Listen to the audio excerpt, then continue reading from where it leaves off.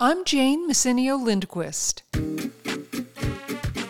and this is a Puppy Culture Potluck podcast.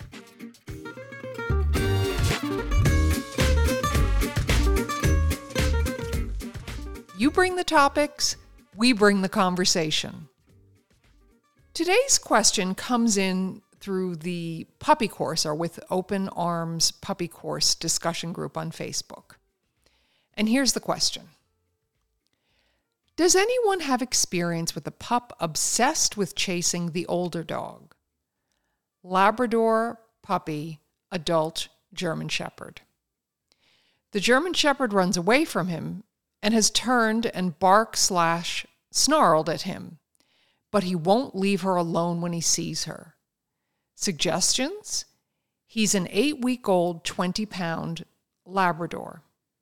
It's me, my husband, and 13-year-old son, but I'm mostly responsible for the puppy since my husband works from home. I physically cannot run. Okay, so let me just take the easiest part of this, which is, does anyone have experience with a pup obsessed with chasing the older dog? And yes, every moment of every hour of every day that I have a puppy. Yes, this is their stock and trade. This is what they do. They harass the adult dogs. So, okay, now let's back up and deconstruct this a little bit. Because on a surface level, she is asking, like, what do I do about this? How do I manage this or fix it or stop it?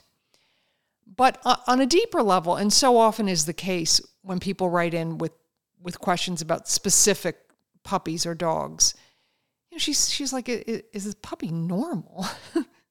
And like I said, yeah, I mean, it's normal. I'm not saying that it guarantees that your puppy's not going to have any behavior problems when they grow up, but this in and of itself is just, that's what puppies do. Okay, so let me put your mind to rest on that portion.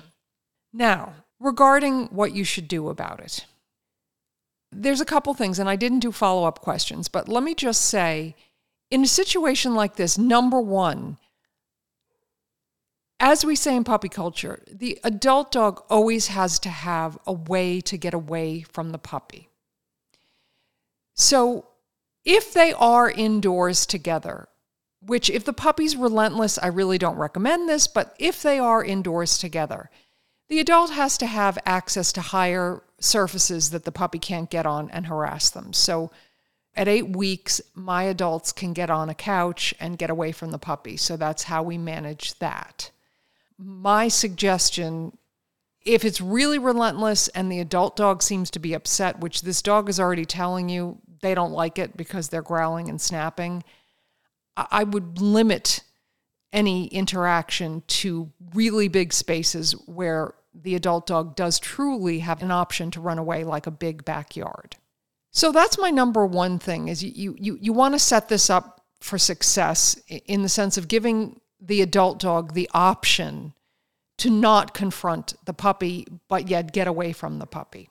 Now, what's interesting about this question is that we get a lot of questions about adult and puppy interactions, okay, and introductions. People want to know a lot about introductions between adult dogs and puppy dogs. And the reason why I didn't address it in the puppy course is because you can't answer that question in a vacuum. You can't answer that question except in terms of who is the adult dog and who is the puppy. Is the adult dog a shaper or corrector? Is the adult dog invested in the puppy? Is the adult dog good with other dogs in general? I mean, there's not some magic that you're going to do if you have an adult dog that's just not tolerant of other dogs, and you're going to introduce a puppy and it's going to be okay. But that's a bigger, different topic. I'm going to drill down a little bit here, okay? As I said, her dog has already told her, in no uncertain terms, this is bothering me, okay? So a very wise breeder once told me, you have to protect the interests of each of the dogs in your household. Because if you protect their interests and they perceive that you do, they will be less likely to take the law into their own hands and squabble it out amongst themselves. So, absolutely number one, when I see an adult dog snarking, growling, snapping at a puppy, game over, puppy goes away, we start back from square zero. I know I'm not, not everyone agrees. Some people think the puppy needs to, quote, learn a lesson, unquote. But to me, no, never. It's just not. It's information, and I'm going to let that adult know that I have their back, okay? I'm not going to let this go on. You don't have to correct that puppy. I'm going to take it away. Now, depending on who your adult dog is, here's some tips. I have found that most of my adult dogs will, if I give them a rope toy or a tug toy, they will try and engage that puppy and redirect that puppy. So if they have a way of interacting with the puppy and redirecting the puppy into play, just like we're always saying that as humans we should do it, my adults normally will try that first. They will try.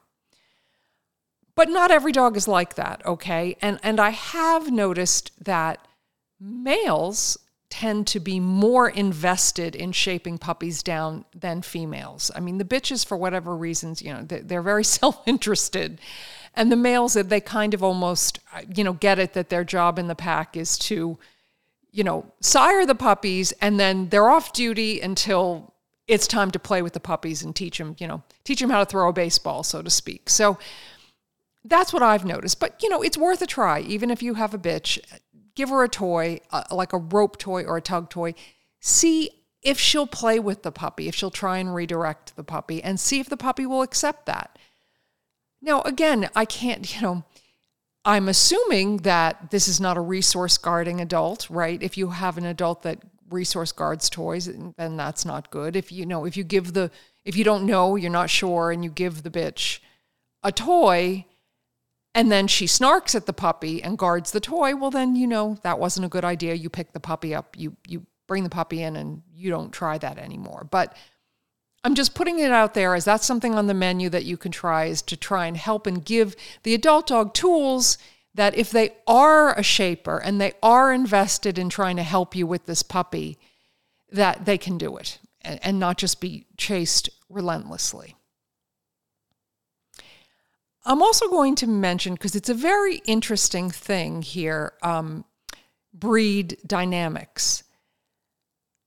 German Shepherds are fascinating. I've seen a lot of video of German Shepherd mothers with their puppies. And, when a dog gives another dog a communication, putting it out there is half of it. How the other dog receives it is the other half, and both of those things are genetically determined to some extent by the breed. So the interactions between German Shepherd dams and their puppies, it's like this delicate dance where the German Shepherd will just like turn and look at the puppy, and the puppy's like, "Oh, yes, ma'am. Oh, I message read. I'll freeze. I won't." I mean, little puppies. It's amazing, like how they work together, which makes sense given their job, which is tending and herding, that they would sort of have a lot of that balance and communication, just physically understanding each other's space and respecting each other's space and communicating with each other. In this case, the Labrador just may be, you want to play. I know my dogs are like that. Like if an adult ever snarks or growls or, pounces on them, they're like, game on, you want to play, okay. So it's an interesting thing. But I think in this case, we're just going to take it that the puppy's not reading the message correctly. So we're gonna if the adult dog is snarking at all, we're going to remove that puppy. Okay, so now we're starting them from ground zero. You got the puppy, you got the adult. The only time that puppy should be with that adult is when you have them both under operant control. So when you go out there, now I know this woman says she has limited mobility. I assume she could call the German Shepherd to her, put that dog in the house, then pick up the puppy and put the puppy away if things start getting out of control. This can't go on, okay? It has to be, the puppy has to be managed. Every interaction that puppy and that adult have has to be a positive one.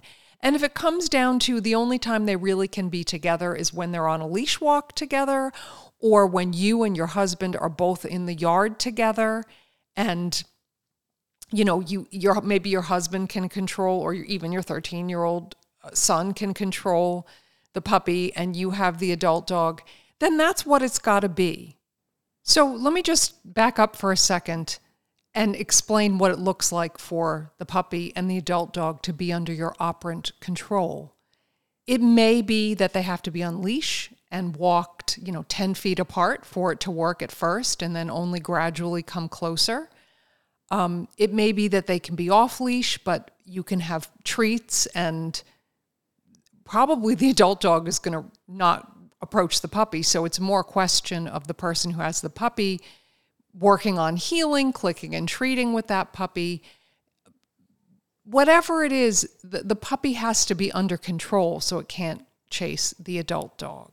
And I know that it seems like this is a crazy amount of management. And in your mind, you're like, this is not what I signed up for, okay? I'm getting a puppy. I have an adult dog. They're going to go out in the backyard and keep each other company.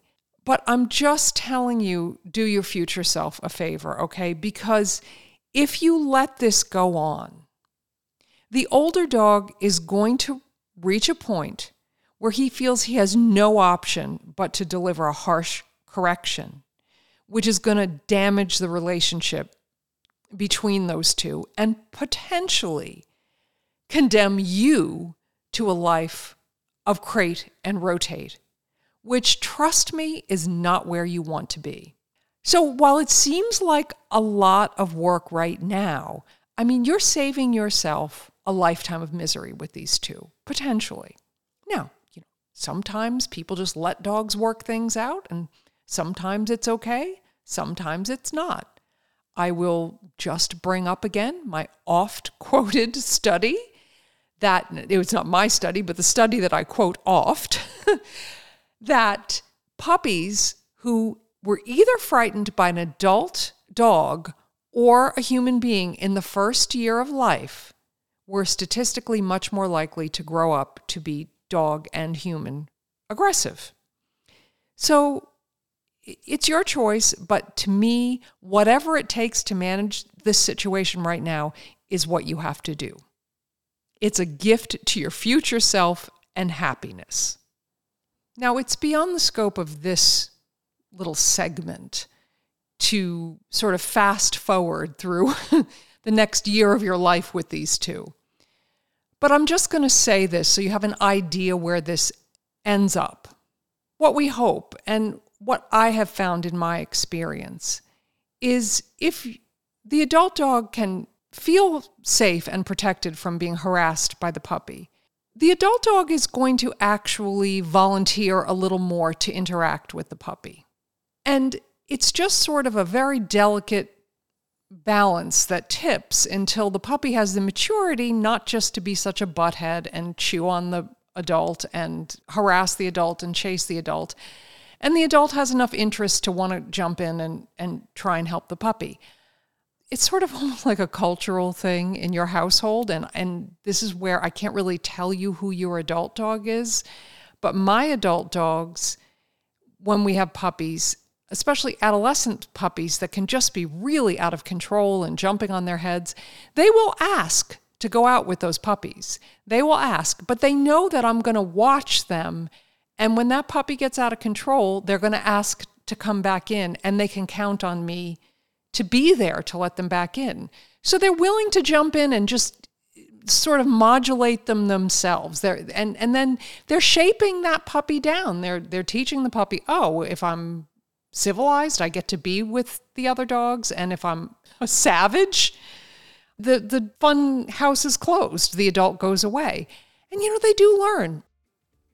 But there's just no, I would say, shortcut or easy way out of management a lot in the first few months that you have these two dogs together.